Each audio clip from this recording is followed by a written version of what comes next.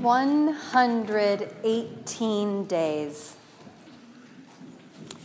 For 118 days, I prayed for 4 men by name, men I had never met, but I didn't miss a single day of those 118 days.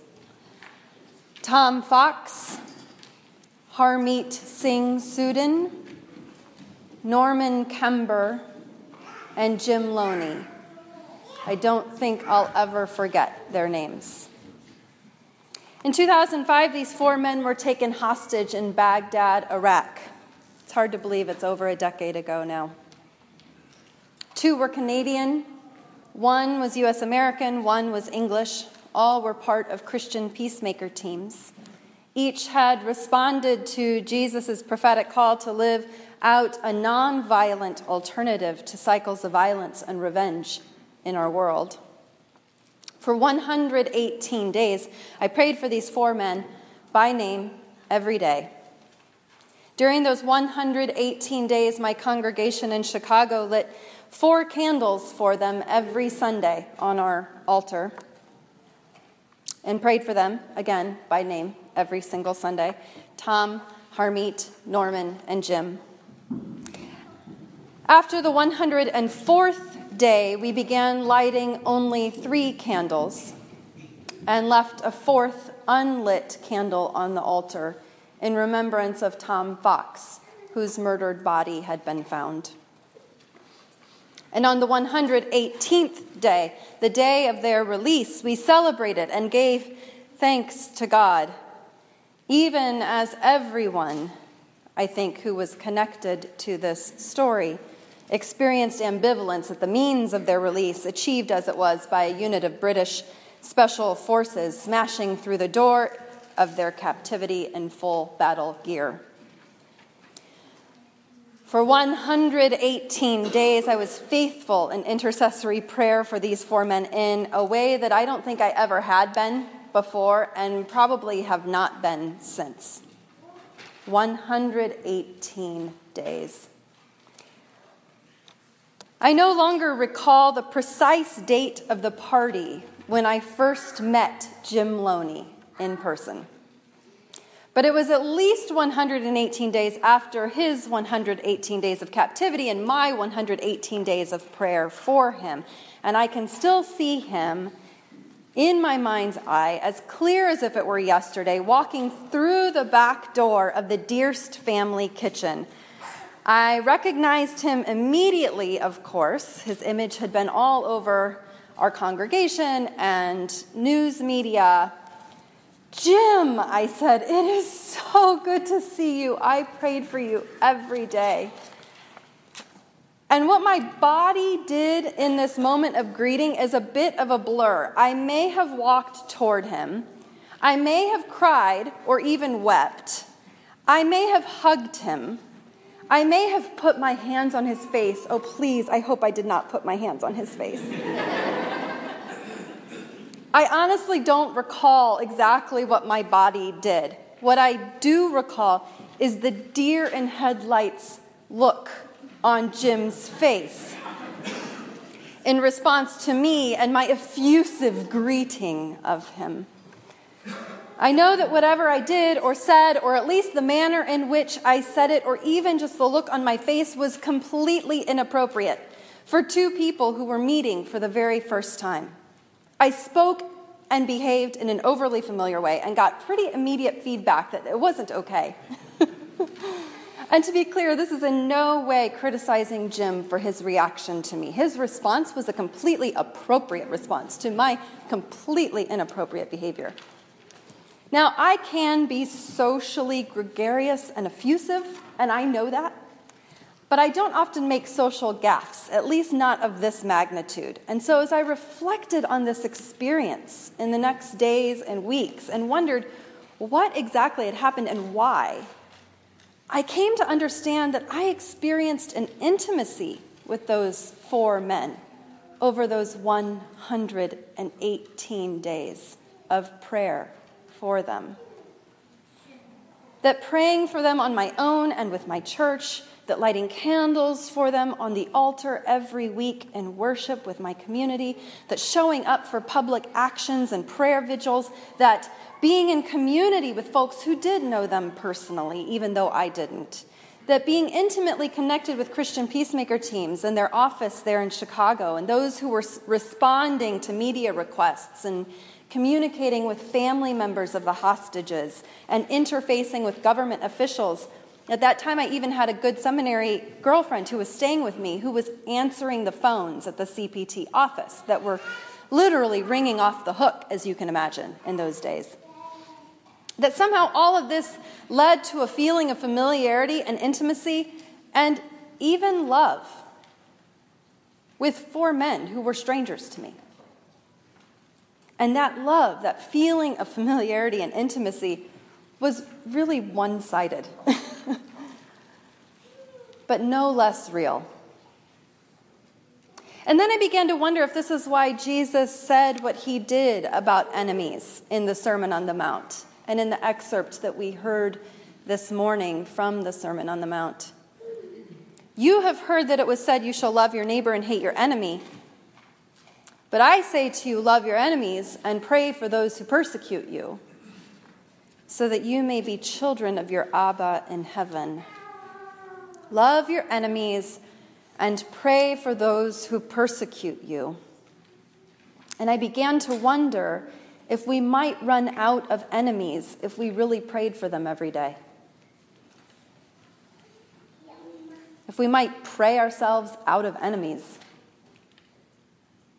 Would we find ourselves growing in a sense of familiarity and intimacy with those we find it hardest to love if we prayed for them by name every single day? If we lit candles for them with our community every time we gathered? Would we find ourselves growing in love all because of prayer? I wonder. Our Just Peace focus this week is just peace among the people so that human lives are protected. And we've been drawing on this World Council of Churches document. World Council of Churches put out this ecumenical call to just peace. And the challenge that is laid before the church in this ecumenical call to just peace is a stiff challenge. It is not for the faint of heart. In this section, just peace among people so that human lives might be protected, it calls for no less than the church engaging in global politics. 2 magnificent crises threaten our world in this era, according to the call. The first is nuclear holocaust and the proliferation of weapons, especially weapons of mass destruction. And the second, climate change, which links us, of course, to our Just Peace series, or theme just a couple weeks ago, Just Peace with the Earth. That second one, climate change, they talk about the proliferation of lifestyles of mass extinction. This is profound. I'm going to say it again. The proliferation of lifestyles of mass extinction. These 2 crises are the 2 major crises facing us as a world in these days. And I'm not about to suggest that in the face of these 2 global crises, all we need to do is pray, and everything will get better. But neither am I willing to dismiss prayer as irrelevant or ineffectual. Perhaps Jesus knew exactly what he was saying when he taught us to pray for and love our enemies. Just imagine disarming an enemy, getting that deer in headlights look from an enemy with an effusive, genuine, loving greeting, completely inappropriate given the actual nature of your relationship. Imagine how disarming that might be. Some of you may know, and others may not, that I participated in a 2-week delegation to Israel and Palestine with Christian Peacemaker teams in 2003. I know just enough about the historical and contemporary struggles over that land to refrain from suggesting that all we need to do is pray, and suddenly there will be a just peace among the peoples of that land. During our adult Sunday school today, we are honored to welcome two guests, Eitan Isaacson and Lubna Alzaru. Both identify as activists. Eitan is Jewish-Israeli and Lubna is Palestinian. And they're going to help us explore what just peace in Israel-Palestine might look like. And though I have not checked with them on this explicitly, I suspect they will also not prescribe a simple prayer regimen to address the realities of the occupation and divided peoples and cycles of violence in that land. Neither, however, am I prepared to dismiss prayer altogether.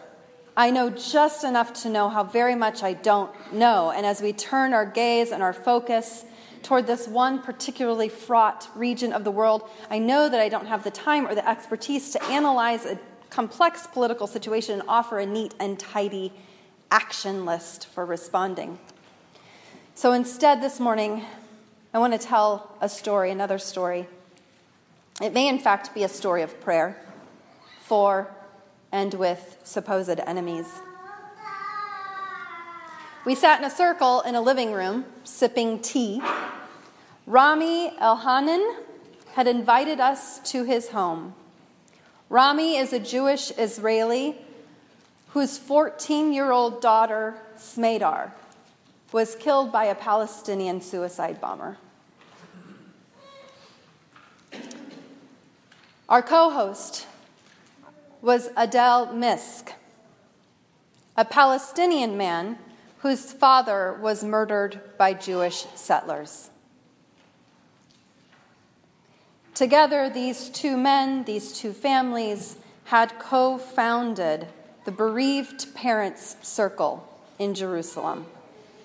Together, in just 1 year, they had lectured at 1,400 schools throughout the region. Together, they'd begun a summer school for children who have experienced death in their immediate families due to the occupation and violence. Together, they'd sponsored a telephone hotline that connects Israelis and Palestinians and is called Hello Salam. Together, they'd organized blood drive exchanges between Jews from Jerusalem and Palestinians from Ramallah. Blood drive exchanges. Donating blood across lines that had caused so much blood to be shed, infusing themselves literally with the blood of the other, the supposed enemy. We sat in a circle in a living room sipping tea with Rami and Adel, an unlikely pair. Now very close friends, they believe that if they who have paid the highest price can talk with each other and work together for a just and peaceful resolution, anyone can.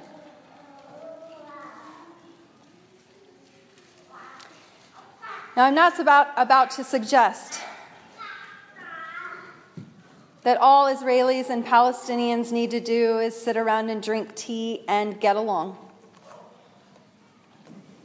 But neither am I willing to dismiss this prayerful communing with one another as irrelevant and ineffectual, especially when it leads to working together at systemic change, as Rami and Adel have done, and the Bereaved Parents Circle there in Jerusalem. I need to pause to note for just a moment that there's something fundamentally off about casting my and our gaze to some other corner of the world without at least mentioning the giant plank in our own eyes. What moral authority do we as U.S. Americans have to speak into any global situation of conflict? What respectability do we have? None would be my answer. Our own house is in shambles. And yet, even as we turn our gaze toward Israel-Palestine, I note that this isn't just out there somewhere. Our tax dollars are a major player in Israel-Palestine. So are our consumer dollars, and so are our invested dollars. And our stewardship council here at SMC has already done some good discerning work in thinking about this. How is our money connected with that region and other conflict zones around the world? As part of our proposed new investment policy that you'll see soon, I have been off email. Maybe it got into your email inbox this week. If not, you'll see it soon in preparation for our November congregational meeting. Which companies do we want to steer our dollars away from? And perhaps even more importantly, where do we want to be invested? Where do we want our dollars and our support to go? The reason I was off email this week, many of you know, is I was spending time with my in-laws. And my parents-in-law have been leading cross-cultural groups in the Middle East for many years. They spend nearly half their year there each year for a long time, year in and year out. And I asked my mother-in-law just yesterday as we were driving her to the airport what she thought about just peace in Israel-Palestine. Is it possible, and what is our role? And she said, peace may be possible, justice is getting harder and harder. But, she said, she has these two friends who report that they can sit in a circle of Israelis and Palestinians addressing the biggest issues, including Jerusalem, including Palestinian refugees and the right of return, including Jewish-Israeli settlements. These are the big, sticky points. And these friends of hers can wrestle through those biggest issues and agree on a general path moving forward. And are you ready for the twist? You might even be able to anticipate it. It turns out she was referring to Rami and Adele. We know these same men. Rami, whose daughter was killed by a Palestinian suicide bomber. Adele, whose father was killed by Jewish-Israeli settlers. Maybe there really is something to that communal prayer of drinking tea with one another. Maybe there's something to it. It turns out that my in-laws have been friends with these two families for a very long time, and that they've even hosted them in their home in Harrisonburg. We never put this together until just yesterday. They even had the honor of accompanying them to nickel mines, where they sat around a table illuminated by an oil lamp with Amish families whose children had been killed by the mass shooting at their school, sharing stories of the most intense grief, the most unimaginable sorrow, and sharing stories about their respective choices not to lash out in violence, but instead to interrupt the cycles of violence that will steamroll us all if we allow them.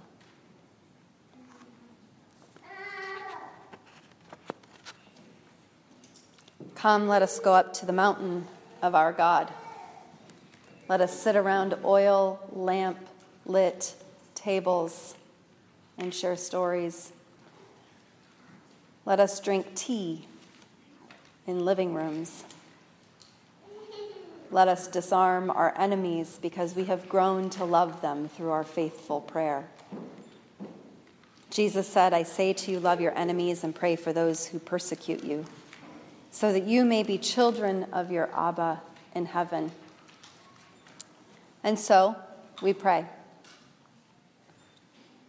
I invite you to join me in prayer as I pray this Muslim, Jewish, Christian prayer for peace from Pax Christi, USA. Let's pray. O God, you are the source of life and peace. Praised be your name forever. We know it is you who turns our minds to thoughts of peace. Hear our prayer in this time of war. Your power changes hearts. Muslims, Christians, and Jews remember and proudly affirm that they are followers of the one God, children of Abraham, Sarah, and Hagar, brothers and sisters, kin. Enemies begin to speak to one another. Those who were estranged joined hands in friendship. Nations seek the way of peace together. Strengthen our resolve to give witness to these truths by the way we live. Give to us understanding that puts an end to strife. Mercy that quenches hatred. And forgiveness that overcomes vengeance. Empower all people to live in your law of love. And God's people together said, Amen.